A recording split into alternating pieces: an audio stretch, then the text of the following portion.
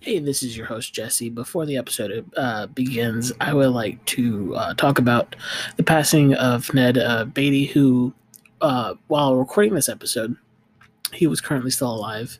And we talk about him a lot. He's wonderful. It's not anything bad. That I just wanted to say our sincere condolences to his family.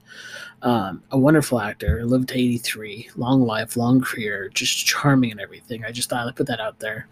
And also, our theme song composer would like to be credited as something else now, and it's going to be credited as we were crediting him at the end of every episode, but I want to just put it before the episode to get the credit right for this episode at least. And that was he would be referred as Dead Eye, and Instagram is Dead Eye Productions. It's DEAD all caps dash I all caps, and the Instagram is Dead Eye Productions. Dead and the letter I Productions. So yeah, I just thought I'd let you know at the beginning of this episode, and I hope you guys enjoy.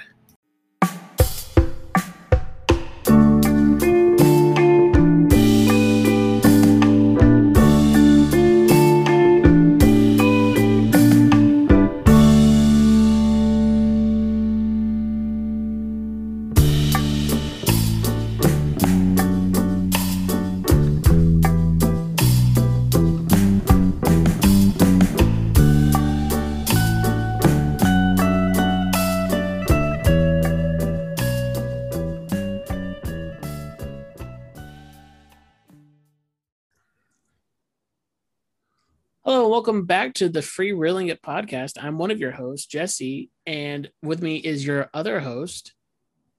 Hi, I'm Matthew. I'm kind of sick today, but I'm gonna be brave about it.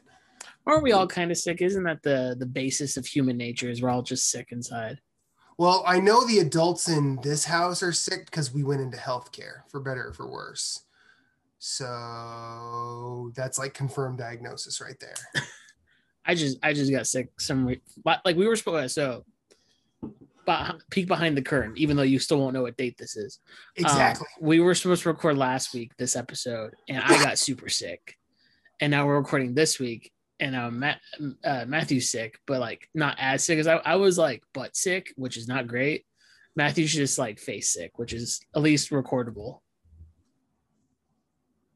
I mean, why are you talking about my face? Like, oh wait, no, you mean I have a cold. The cold. No, I think they're real. I think what we just uncovered, Jesse, is you have an unfathomable power to get me sick through the internet. Like through the internet, just by talking on Discord, I got you sick. Yep, this is how it's all spread. Not true at all. So you feeling better though? I am feeling better. It's a weird thing where like I've gotten this a stomach type bug thing before. It was probably just the stomach flu, like a 24-hour stomach flu thing. Yeah. But it's never had such a lasting effect on my body than it, which I have to realize. I have to remember I'm 27 now. I'm not like 26, 25, 24, like every year I got it before.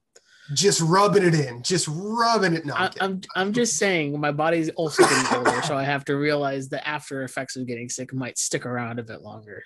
Because Friday I was feeling much better, and then Saturday I was like, well, I feel great. I'm gonna do D&D with my friends. We ate junk because that's what you do when you play D&D. And then that night I'm like, I feel like I'm sick again.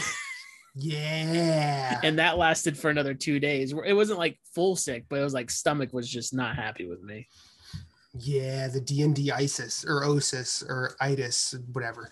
Well, speaking as someone who has like digestive issues, the stomach stuff actually both my wife and I both have digestive issues. And when the stomach stuff happens, it knocks us both for a loop. So whenever someone says stomach flu, I have nothing but sympathy for you. Like, it sucks. Yeah, I guess my dad has a history of just like stomach problems. Like he's dealing with some stomach stuff currently.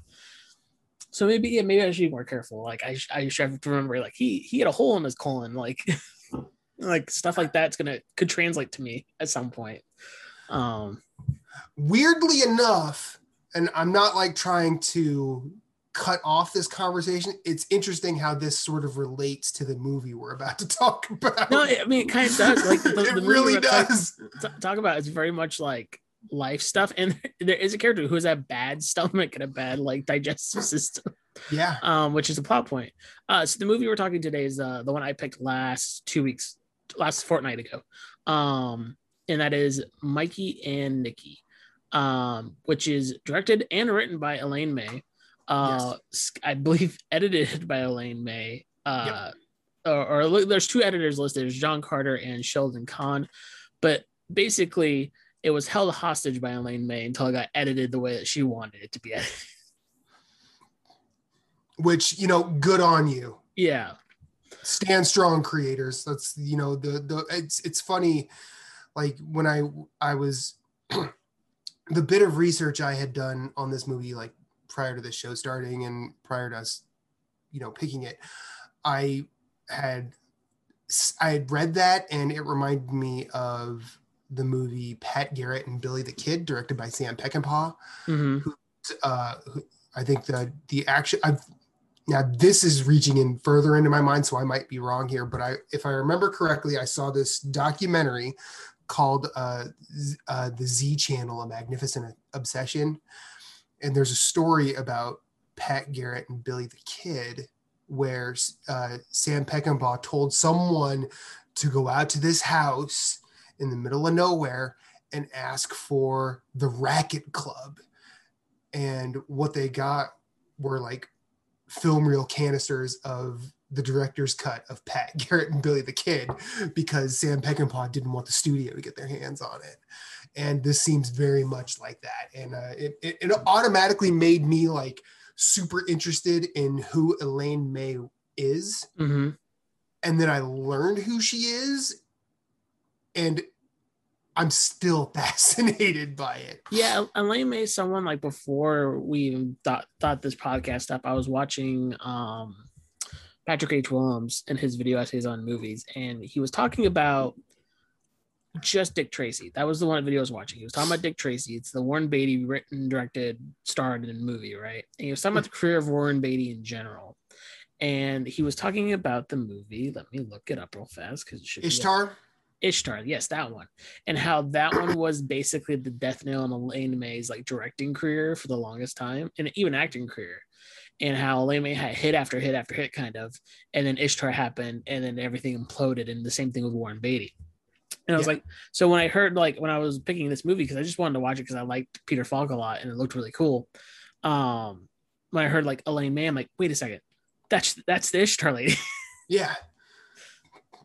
Well, see, you and I came at this from the opposite direction. So I'm like, okay, who's Elaine May? Yeah. And then, I read the stuff about her and Mike Nichols doing improv, and then I looked at things she had edited or things she had written and acted in and directed. And then I saw Ishtar. I'm like, wait a minute, that's like notably a horrible movie. Yeah. And then, that led me down the rabbit hole of like, is Ishtar one of those movies that's actually bad, or is it just like overlooked from its time? Well, I haven't watched it, so I can't really comment, but a lot of people say it is actually bad. Well, see, that's funny because I heard it like it's not like as bad as people make it out to be. Like, it is competent enough, but it's not great. Right. And like when they say like you look at a movie like Ishtar, I think the real problem with it was it cost a lot of money. I might be wrong there. And it made no money. So like that doesn't necessarily make it bad. It just makes it a flop. Yeah. And I kind of think like quality of director too, like, or an actor in it too. Like, you see who's in it, you're like, you expect some level of something, and then you don't get that back. You automatically think this is a bad thing sometimes. Right. And, and, eventually I will go back and watch that movie and, judge for myself. But I think it's interesting when they do the whole, this film is bad, with almost a complete lack of understanding in what a bad film is. Yeah. Just because I've seen some bad ones and I've made some bad ones, but we're not going to talk about them. But no, but like, and the thing is that she ended up, writing the English adaptation of The Birdcage. Mm-hmm. And I think she got some sort of either nomination or award for primary colors, which I thought was, and both of those films are directed by her former partner, Mm-hmm. Mike Nichols. So clearly, like,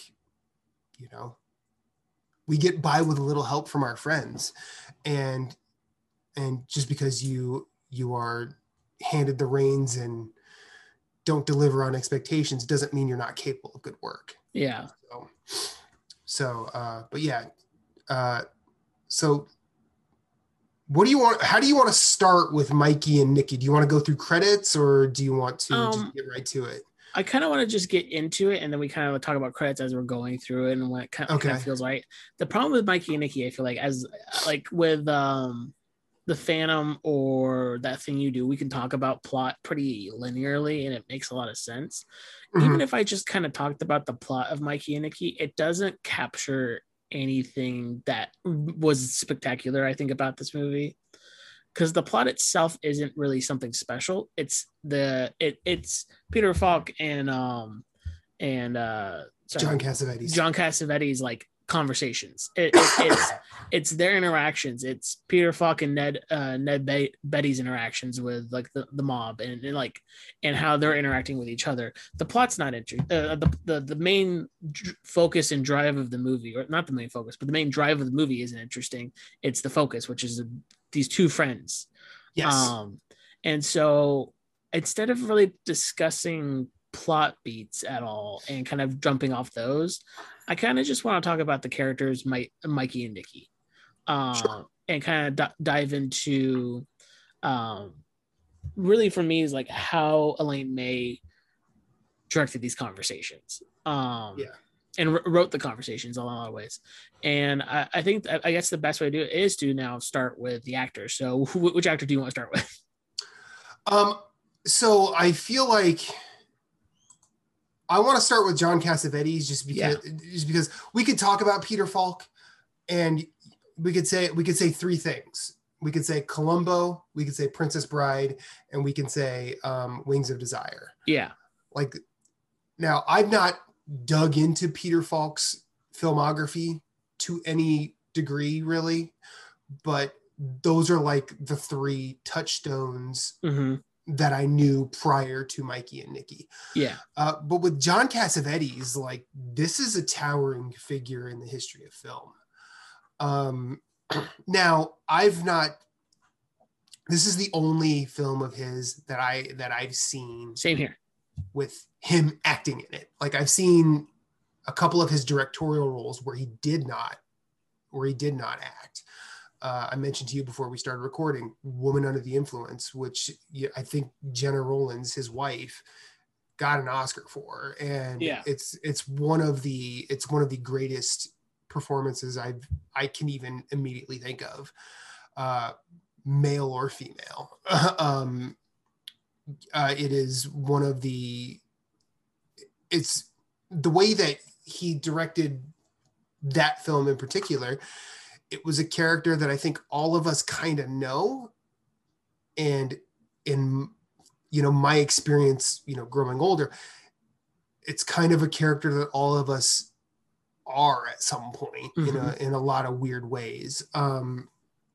Now, do we all have that character's specific experience? No, but that's sort of the beauty of film. You can kind of bring your experiences and see and draw comparisons, and kind of, you can almost get guidance in a lot of ways. And that's one of the reasons why I love that particular film. But with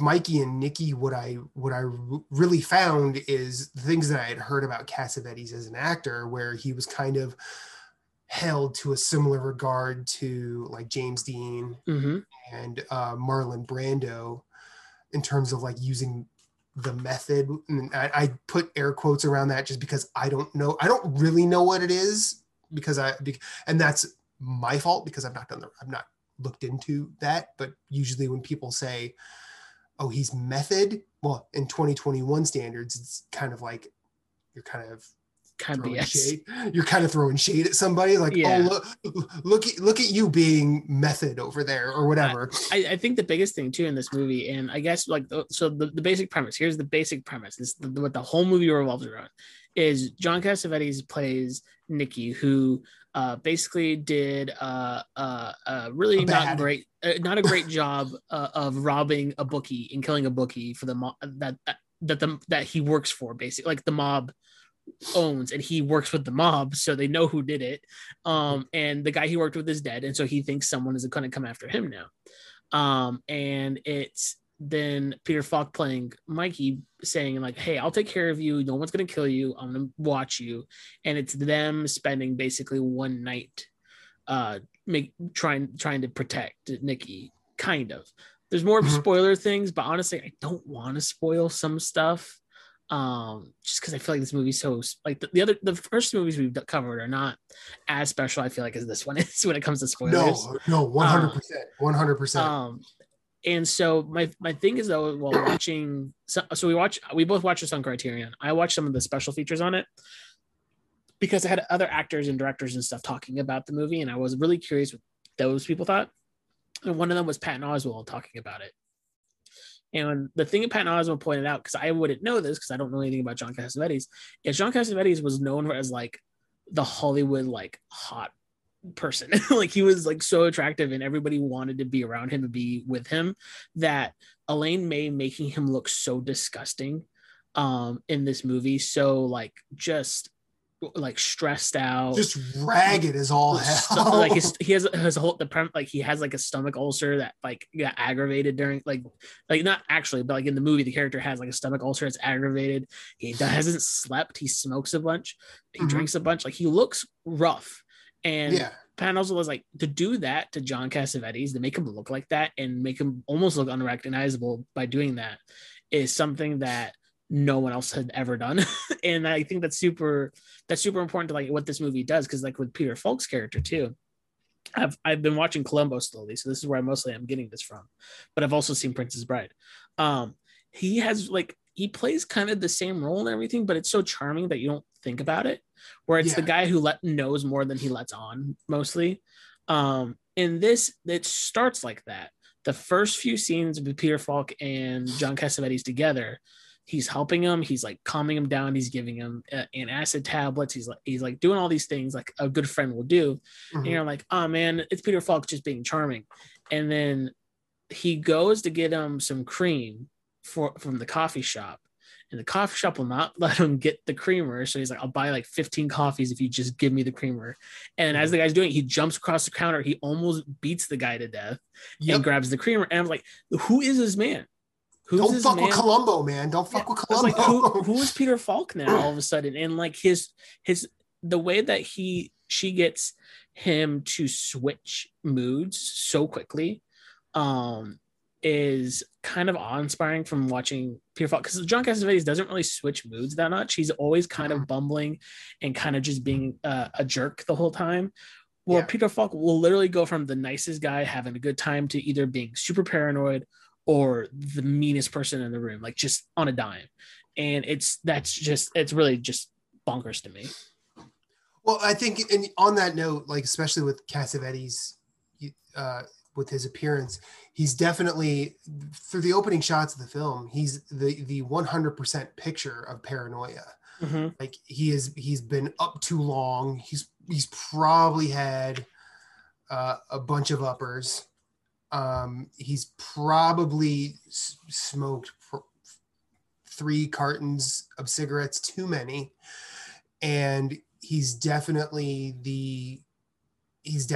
like, I don't really know the term, but like he's there's not a whole lot right with him, and you get this mode from Cassavetes multiple times through this film for different reasons, and it's almost like, you know, I found myself thinking, you know, especially at the beginning, I found this after finishing the movie. It was almost like prayer is the last refuge of the scoundrel. Mm-hmm. And him calling Mikey is his prayer, like because he knows that Mikey will show up. Yeah, and I think from me, another thing while I was watching it is I was thinking about who's in power throughout while I was watching the movie, like because when you have characters like these two, and then even the assassin who you kind of follow every once in a while, it's the movie really focuses only on two sometimes three characters, and while you're having a movie about conversations, I feel like it comes to dialogue is who has the power in these conversations, who's leading, who's following, who's directing, who's performing. And it's really fascinating to see the start of the movie where it feels like Peter Falk as Mikey has the power, and he has the power until they go to that first bar, and then you see Nikki kind of steal the power away from him a bit, saying, "Let's go see a movie," or or let's go see. I want to see this girl, and Mikey's like, "No, no, no, let's stay here. Let's calm down. We'll take a train. We'll do something later. But right now, let's just." And like you see that struggle of power, and then the power shifts to Nikki, and it's with Nikki for the rest of the movie until the third-ish act. I think it's more the second half of the third act, where everything kind of starts being thrown to the wind, where neither one of them has power anymore. Right. And when neither one of them has power, you get to see what happens when both of them, where they find refuge and where they go for. Yeah, and this is the part where I say I wish we could talk more about that, because some of that, while like when I was watching this with Reba, and she bowed out halfway through, and she just wasn't into it. Fine. Same thing with my dad. But like when you see all of this happening, and it's not so much there. So in my history watching movies, there are two types of things that seem to happen, or two types of reactions that come from me towards a movie. One is I am receiving this story and either enjoying it or not enjoying it. Yeah. That's one.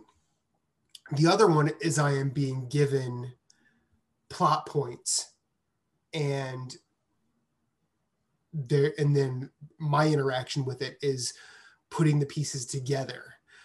And that sometimes that can be as gimmicky as a movie like Memento, where you have to sort of piece everything together in your head as you're watching it, or like the movie Knives Out, where you have to watch all these characters going in and out, or like most of the mid-70s catalog of Robert Altman, where the ensemble is huge and everybody has agency, and you kind of have to just follow these weaving points.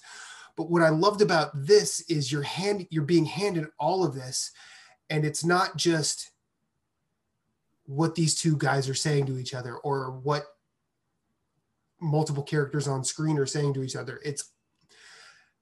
I hate to sound like that asshole who says jazz is about the music they don't play, but it kind of feels like that. It's everything that's sort of behind everything. Like you were saying, every conversation is about, it's not necessarily about what they're talking about. It's about who's in power. And a lot of times, especially in modern, like prestige television, the person who's in power is clearly delineated. Yeah. It's clear where the momentum of this it's clear who's driving. And what I loved about this movie is I get a Peter Falk performance that I've never seen before. And I've never watched John Cassavetes act. So I'm seeing two people that I didn't know were this good at what they do. And it's riveting the entire time. And this could be just them just having, doing the small talk in the first bar, or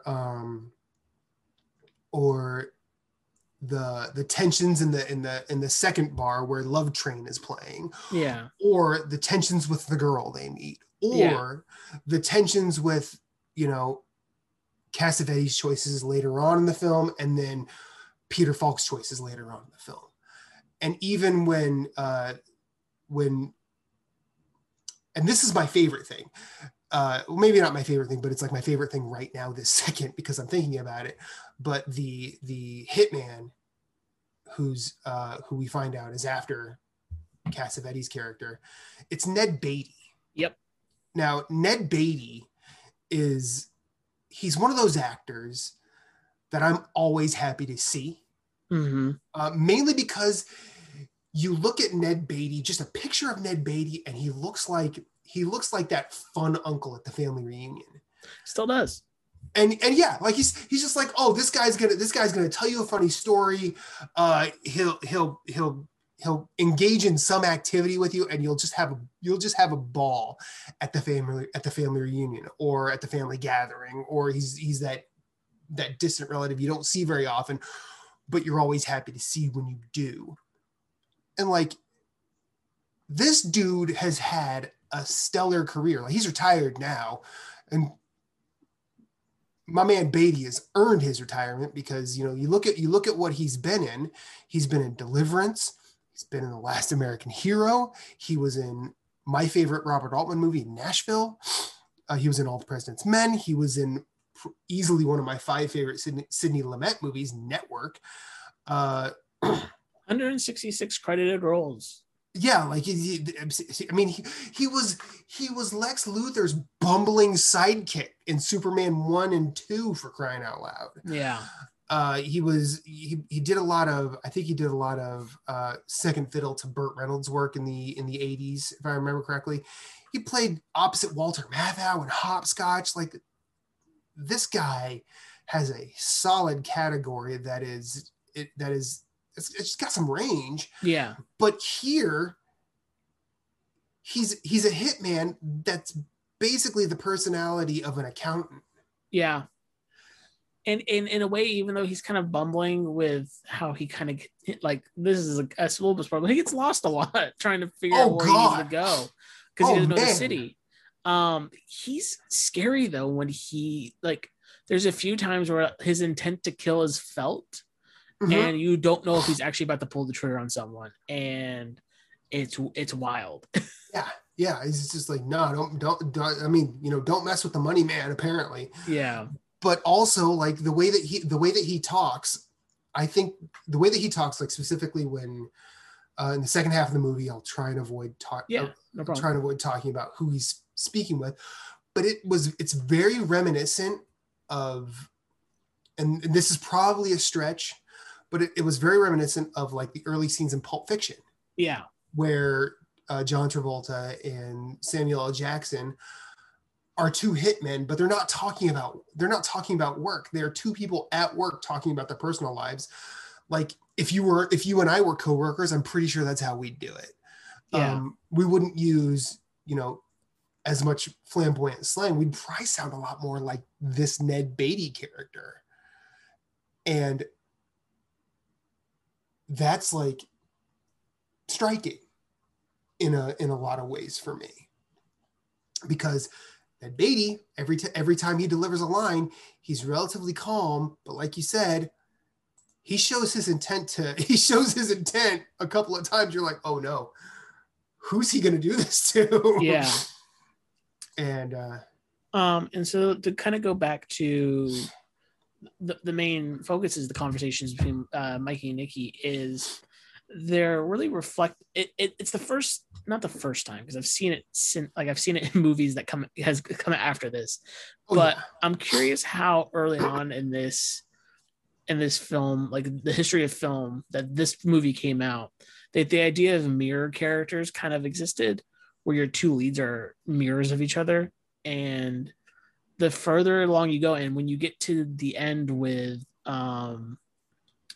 like, this is less of a spoiler, just more like this conversation happens when Mickey is talking, or when Mikey is talking to his wife, and you as a viewer and him as a character come to the realization of a few things that came to light during conversations with Nikki, how much they are opposites of each other, and if they would just shut up and listen to each other honestly, which they do once. They do only like once, and that's when they go to a graveyard. If they just shut up and listen to each other and really took it to heart, they would realize how much each other needed each other, and how much that their sense of self pushes them away. And I think that this is a movie that anybody who wants to write good dialogue, anybody who wants to write like dialogue that feels kind of natural, because this movie isn't natural in the way they talk, but if we want to feel authentic still, though, I feel like this is a good movie to examine like the writing of it all. 100%.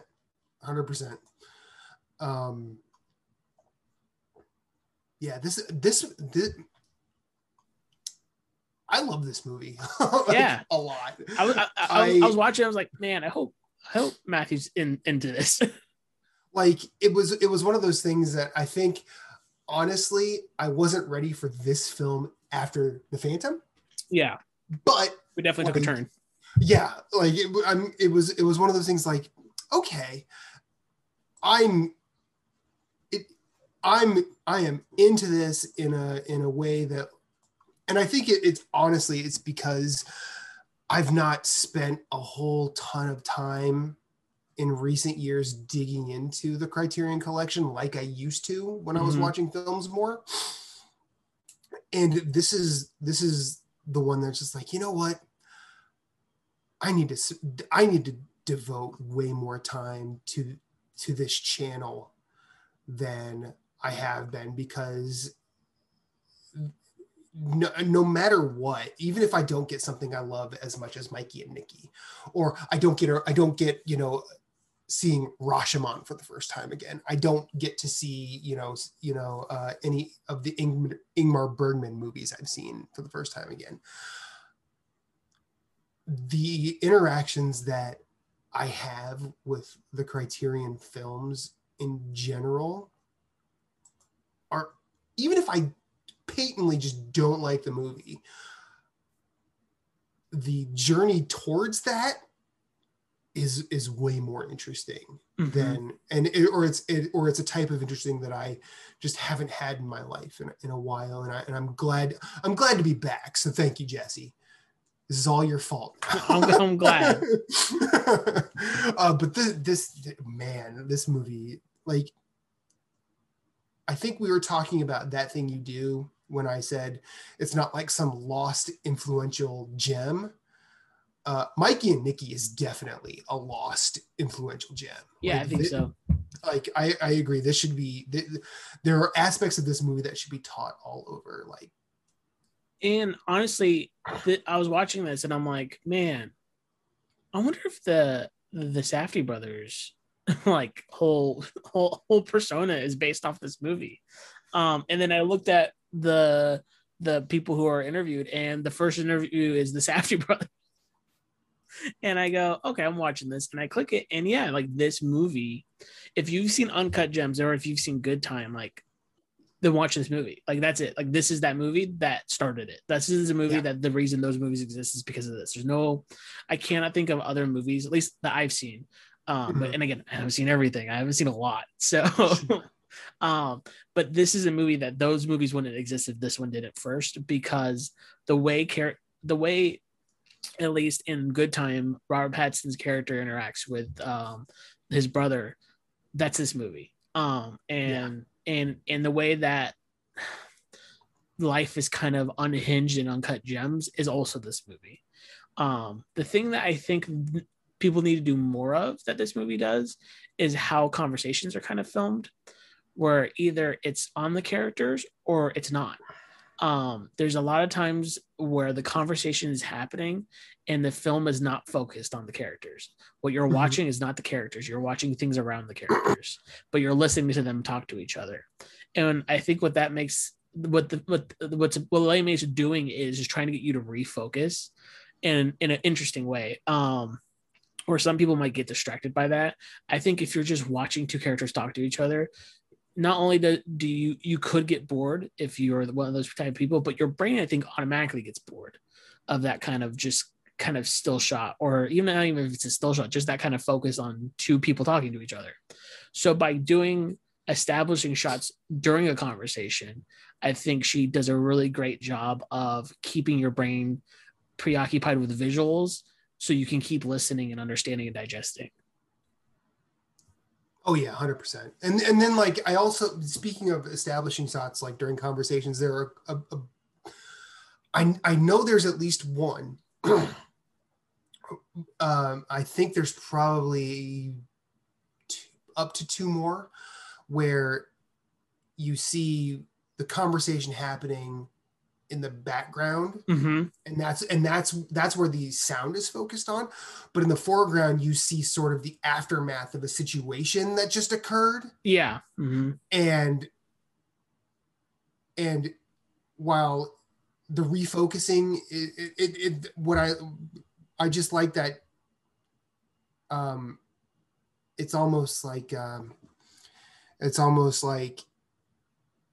Elaine May, the director, is going, hey, I don't want you as the audience to forget about what just happened here.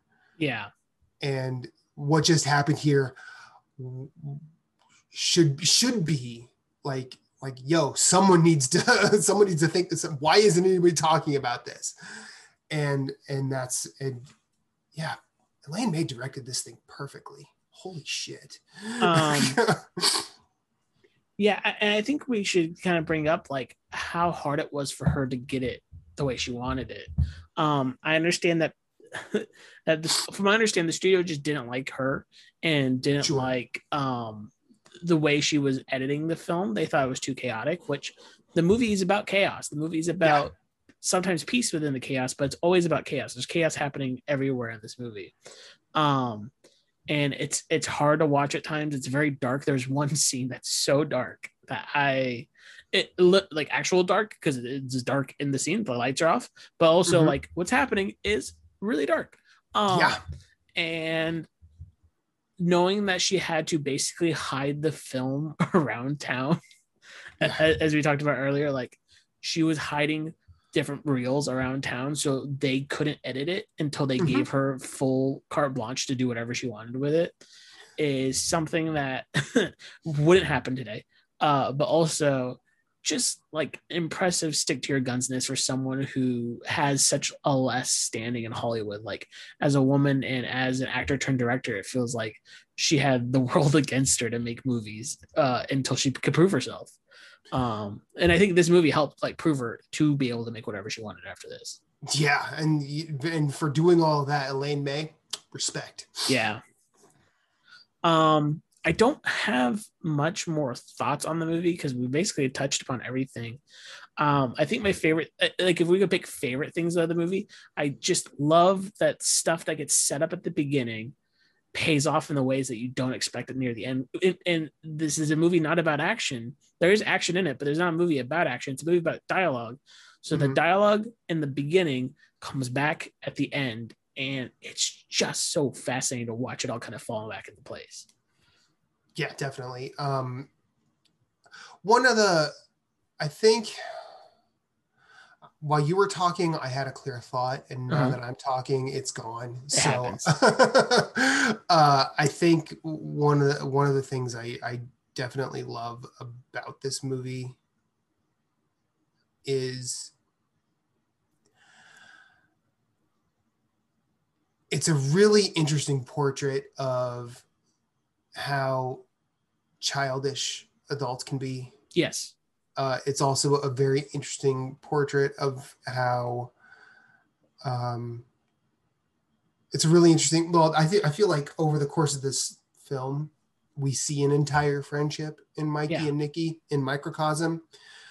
Also, we see a lot of toxic masculinity. Oh yeah. This is an actually pretty interesting portrait of it in a lot of ways. And an interesting challenge of it, because I could be mistaken, because it has now been 2 weeks since I watched the movie. But I feel like there's a scene where where Nikki says something pretty gross, and Mikey goes, "Come on, man! Like we're better than that. We don't have to say these things." And I was like, "Huh? This is 70 what? 76, 73? 76. Yeah. 76. I was like, "Huh? That's fascinating." Yeah. Funny how far we've not traveled. Yeah.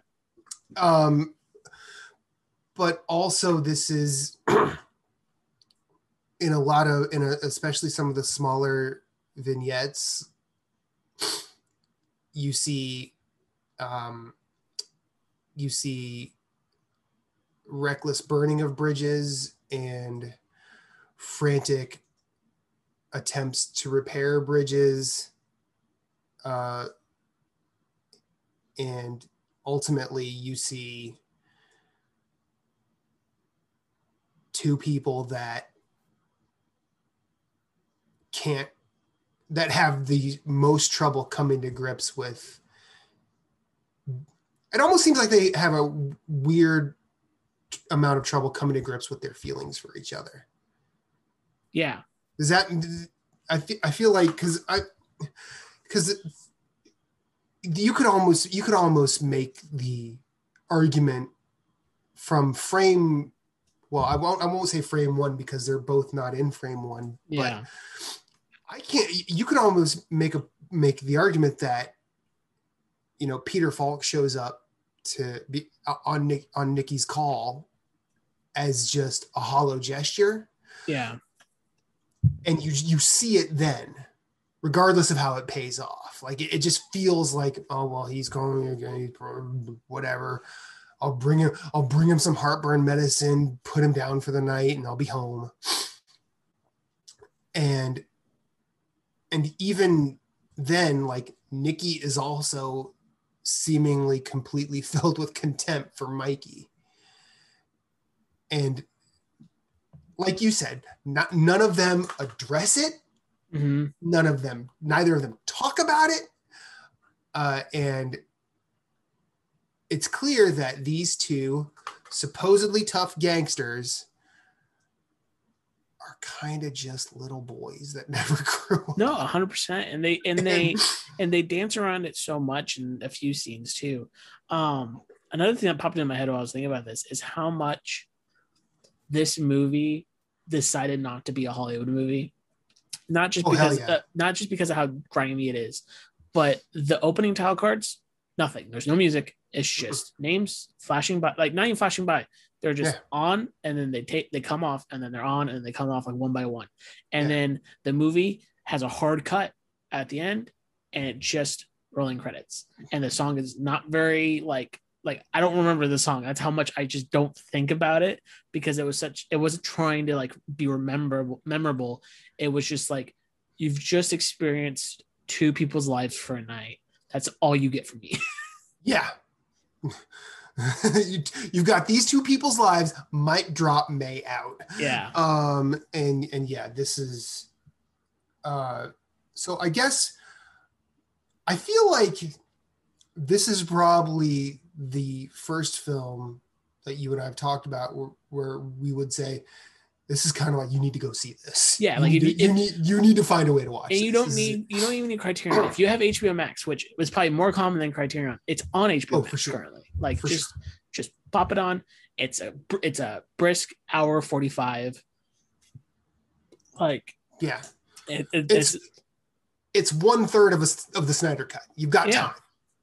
It's shorter than most Marvel movies now. Yeah. So like, you're good. You're having a great time. Yeah. Which also, shout out to short movies that are able to tell a full story. Oh man, and it doesn't feel like there's wasted space ever. No, like, yeah, it's like I was looking at the time, and I'm like, there's 10 minutes left. I mean, I could see how if it could finish in 10 minutes, but gosh, there's only 10 minutes left. Yeah, it's just like, wait, well, I kind of want more. Yeah, but cool. So I think that we're both on board saying watch this. I think if we dived any further, we would get straight into spoilers. There's so many things I want to say that just straight up spoil plot points. And which we might talk about after we're done recording for just a bit. But so the next thing I kind of want to talk about is like, what have you been enjoying lately? Well, as opposed to my normal, I've just been watching anime. I've also watched a few films. Okay. Not this past weekend, but the weekend before. We were in the mountains and we were with family. But on the final night, or the final day, the Sunday, we kind of had a movie marathon of sorts. It began with The Goonies. Okay. Which is, have you seen that movie? I have seen The Goonies, yeah. Okay. I was good. watching Fast Five with my dad, and there's a scene where they do bathroom explosions. And I'm like, hey, you remember The Goonies? Awesome. But yeah, we watched that. But then we ended up watching Back to the Future. There you go. That's how you do that. And 2. Which is funny because I think 3 is a better movie than 2, but we won't have to get into that right now. I mean, you're not wrong. For a few reasons. But then later on in the evening, we ended up watching Mystic River. That is a weird juxtaposition. It is a hard turn. I still haven't seen that yet, but I plan on watching it sometime soon. When I saw it in theaters, and then I did get the DVD, and when I watched it, the last time I watched it was probably 2007. Mm-hmm. And I remember thinking, I don't know if this is that good. But, life passing and, fast forwarding to 2021 where I watch it, I'm like, man, there's a whole lot here. But also it's kind of all cops are bastards. I'm just gonna leave it there. I'm just gonna leave it there. Have you ever seen the movie Copland? No. That is a movie directed by James Mangold, who is the person I watched only one movie by this week. And it's written and directed by him. It's the man who did Logan, if that helps. Okay. And that is a movie where the premise of it is Stallone is the only sheriff in a town that only population is cops. Like they are basically I want to say they're New York cops, maybe it's New Jersey cops who just live in this town out like only like 10, 15 minutes outside of New Jersey. And so they live in the town, but they police New Jersey, and Stallone is the only sheriff of that town. So he's the only sheriff in the land of cops. Yeah, so that's why it's called Copland. And right. I think you would find that so fascinating to watch what that movie actually is about. I mean, based on what you've told me, I'm like, wow, I bet you there's some fascist overtones here. There's some dirty cops going on. Oh man, you kidding? Yeah. No, I've not seen Copland. I should read you the cast just to get you more like interested in it real fast. I will. I mean, you might as well, because based on what you've told me, don't know. So here's your cast. Here's your top build cast. We got Sly. You got Sylvester Stallone, Harvey Keitel, Ray Liotta, Robert De Niro. Jesus Christ! Of course, it's full of bad cops. It's basically Bad Lieutenant and Goodfellas that are being sheriffed by Rocky. Yep. Come on. And you also have supporting cast of Gene Garofalo, Robert Patrick, Michael Rappaport. Of course. So yeah. I probably should have guessed Michael Rappaport was in it. Okay, maybe I'll watch it at some point. Just saying, it's on Showtime. If you have Showtime, I recommend you could, if it ends up in our little bank of movies here, that will end up rolling dice for it at some just point. do Cop month. No. No. We watched The Departed in Copland. God, no. But the last thing I actually watched this earlier today. I watched Beyond the Valley of the Dolls. I haven't heard of that one. It's a Russ Meyer movie. If you know anything about Russ Meyer, he liked to put a lot of boobs in his movies. Like, him and Roger Corman are probably the ultimate B movie makers. Mm-hmm. Actually, probably him, Roger Corman, and John Waters. And I'd never seen it. I know that it was written, or screenplay was written by the late great Roger Ebert, And I'd always wanted to watch it, and now I've seen it. I don't really have a whole lot to say about it, other than the fact that I could check that off the list. That's fair. Other than that, I've convinced my wife to watch more Gundam, which is always great. Mm-hmm. And I did watch the first episode of Demon Slayer. And were you sad? Honestly, I started watching it tired, and I don't remember. Yeah, that's fair. That first episode is slow, but it's very impactful. I remember watching. This is a short story. I ended up watching that first episode like 4 times when it first came out. I believe it. I watched it by myself, and I was watching anime with friends, but they don't listen to my recommendations ever, so I have to like come over there and like sit them down. It's like, we're watching the first episode of this. And so I'm like, you guys, you need to watch a Demon Slayer. I'm like, it looks dumb. And so I sat them down and I made them watch the first episode, but 2 of my friends just didn't care, and they were on their computers playing like League or something. Right. And so I watched it with them, and one of them was like kind of watching on their computer, and I'm like, oh, we should rewatch that right now. That looks actually interesting. So we rewatched it again. And then one of their fiancés came on and was like, hey, we got to rewatch this. I'm like, I've seen this 4 times now. Awesome. In like the span of 2 days. I just like that on some level. The final watch was you just sort of mouthing all the dialogue. Yeah, kind of. I was like, and this happens now, and this happens now. Demon Slayer is a very, very good show. Yeah, I mean, I will probably watch the first episode again. I don't know if I'll need to watch it another 3 times, but we'll see. But it reminded me, like watching it in the state that I was watching it, it reminded me of watching another anime that I had binged earlier this year called Record of Lodoss War. Okay, yeah. It's not. I'm not trying to equate the two, but Record of Lodoss War had a really slow and it had it. You know what? It started like Mikey and Nikki did, where you're kind of in the middle of something, you don't really know what, and they don't really clue you into who everybody is. Yeah. And you have to, you're coming in, the plates are already spinning, so you have to keep them up as well as figure out what they mean. So I wasn't ready for that out of an anime. Yeah. Because I'm still a baby anime fan, we'll call it. So I watched that a couple of times, and then I'm like, okay, I'm just gonna keep going and see what happens. Then like 3 episodes in, I'm like, okay, we are off and running. And then I blazed through to the end of that. So and now you gotta play all the games. No. Although the reason I was watching it was of a review that I believe it's on Waypoint, written by the great Dia Lucena, because I think it's called Deedlit. I don't remember it's Deedlit in something. I don't remember the full title, but she said it's basically the Record of Lodoss War Metroidvania in name only. But I'm like, and then I think in the first couple sentences she said it's based on a landmark anime. I'm like, okay, I need another anime to watch. Yeah, that's not giant robot focused. So let's go.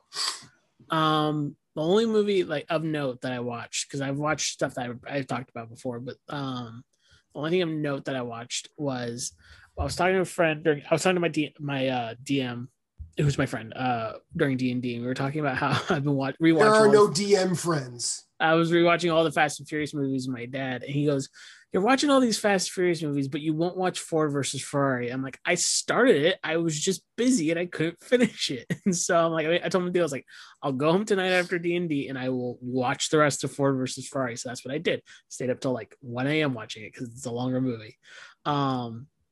And that movie is it's fantastic. You should watch it if you haven't. I actually there was a racing movie I watched earlier this year, but it was older. I'm trying to remember what it was. I can't. It was in the vein of Le Mans, but it's not Le Mans. But yeah, and then that came up and I'm like, I should watch that. Yeah, I recommend it. But the thing is, I was picking up on it, is James Mangold, who did Logan. And if you've seen Logan, you kind of know Logan's a really weird superhero movie in a lot of ways. And in the same way that Logan's a weird superhero movie, Ford versus Ferrari is a weird not blockbuster, but like weird big movie where it feels like an American classic, even though it came out 2 years ago. Right. And I think it's just because of the sensibilities of Mangold. Because talking about Copland feels like a classic movie, and it is older now. It was made in the 90s. Mm-hmm. Where Ford versus Ferrari feels like it could have been made anywhere between like 75 to 80, 86, and like it would fit in that era of classic American films, right? Right. But it's so modern though, because of like of all the actors and stuff in it. But the way it's plotted, the way it's paced, the way it's sound designed, the way it's shot, the way it's edited, all feels like a warm hug if you love film. Like that's what it just feels like. It feels like a warm hug in film. And Logan, for being such a dark movie, I remember it feeling like that. Like this feels like a film. Like it feels like someone took the source material of superhero movies. And he also directed The Wolverine, which is not like this. I think The Wolverine is like far lesser than Logan. But Logan feels like a film that has grit and grime to it that most superhero movies don't get. That I get the feeling from the Batman trailer, the Matt Reeves Batman trailer. I get that same feeling of grit and grime from that. And so I was watching this. I'm like, this is the man who's directing the new Indiana Jones movie. And I go, and the bad guy of the new Indiana Jones movie is Mads Mikkelsen. Wow. And gosh, who's the actress who made Fleabag? Oh crap! I'm never gonna remember. You know who I'm talking about, though, right? I know who you're talking about. She's also in it. And I'm thinking to myself, is Indiana Jones 5 gonna be really good? like my brain's like, is this gonna be is this gonna feel like a serial film like it's supposed to? Like everything feels like that movie has everything going for it other than Harrison Ford being so old. Yeah. Which even then, I think Harrison Ford, if given the right push in the right direction, is fantastic still, because Blade Runner 2049, he's really good in. Mm-hmm. So like, I have high hopes for Indiana Jones 5. I don't think I should, but I do. Yeah, no, that's fair. I mean, I'm always worried. Like, what were your thoughts on Crystal Skull, real quick? I haven't seen it since it came out, so I can't tell you modern thoughts, but I can tell you my thoughts of the movie itself was fine. The issue is how it was filmed. And we can all agree that Spielberg, when he forgets to actually film real film, is not as good as Spielberg, who remembers to film real film. Right. I remember seeing like seeing trailers to Ready Player One. I'm like, that movie looks not like fun. It doesn't look like fun to me. Because he doesn't know how to film fake well, it feels like. The only movie I remember him filming fake very well is Minority Report. Yeah. Like that future still feels really good. I watched it this last year and it holds up still extremely well. I just found the racing movie I was talking about. Which one? It's Grand Prix. Okay.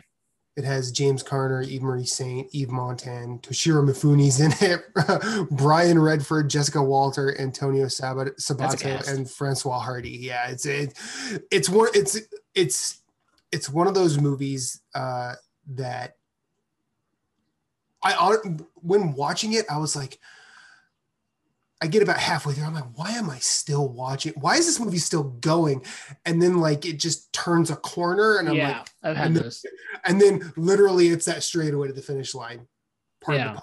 But so anyway, I'm sorry. I was paying attention, but like I was also focused on finding that before the show. That's fine. You saved me from talking more about Kingdom of the Crystal Skull movie that I hardly remember. Yeah, I remember coming out of it being, I think I came out of it the same way I came out of The Last Jedi. Yeah, that's fair. Where I was like, yeah, it wasn't bad. I won't fight you because I think The Last Jedi is the best out of that trilogy. But yeah, no, I haven't seen the final one. You don't have to. I've heard. Just pretend The Last Jedi is the last movie. No, you should watch the last one just so we can talk about how you fit 1.5 movies into a movie. I don't know. How do you make one book into 3 movies like The Hobbit? See, that one you stretch, the other one you cram. So yeah, like that's all I've watched. So in 2 weeks, we're gonna have our first guest. This is your assignment. Yeah. I'm gonna tell you your movie assignment for the next episode, and that is we are having Chris Edgerton on, aka Wheels, to talk with us about Into the Spider-Verse, which is not streaming anywhere free or with a subscription, as far as I know. I double checked, but I didn't see anything.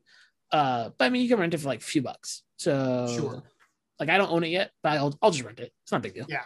I have no problem renting that movie again. That movie's fucking good. Yeah. And so we're gonna talk about Into the Spider-Verse. And again, if you have any comments about Mikey and Nikki, the Phantom, That Thing You Do, I know that again, only That Thing You Do is out currently when we're recording this. Like we're gonna read these comments from whenever you give them to us. So here's where you can send us your comments about the movies that we've watched and what you think about them. On Twitter, you can find us at Free Reeling It Pod. Is that right? Nope, Free Reeling It. Oh, just Free Reeling It? Okay, see, I'm thinking about my other Twitter accounts. That's okay. So yeah, just at Free Reeling It, or you can just email us at freewheelingitpodcast@gmail.com. Again, just tell us your thoughts about the movies we're watching. Like you don't have to watch all of them, but if you watched one, what did you think? And I would love to just hear from you guys, whoever's listening. And Same. You can find me at Sleeper of the Bed on Twitter if you want to just talk to me. And Matthew, where can people find you if they just want to talk to you? At _rewind. But before we close out, I want you to promote the other stuff you're doing, Jesse. Oh, I mean, it's not a big deal. It is to me. I have a comics podcast called Why Comics. You can find all of that information at Why Comics Pod on Twitter. And Matthew, if I'm promoting my things, what's your other podcast? I have two others, actually. See, I only have one other right now until me and Grace decide to do a literature podcast for some reason. Oh, don't tease me, bro. So I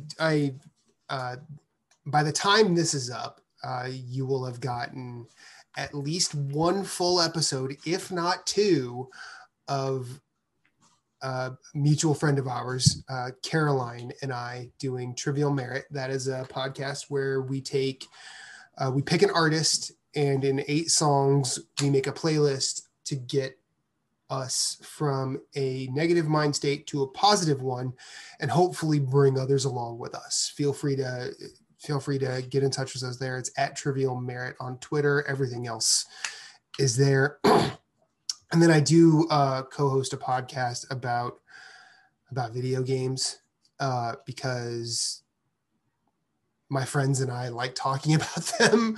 But my friend Jason, my friend Michaela, and my friend Moose, we get together every week when I'm not sick and talk about games for at least an hour and a half. Sometimes it goes for way longer. Lately, they've been going shorter, so maybe we're getting better. I don't know, but that's more of just like we hang out and chit chat. So no real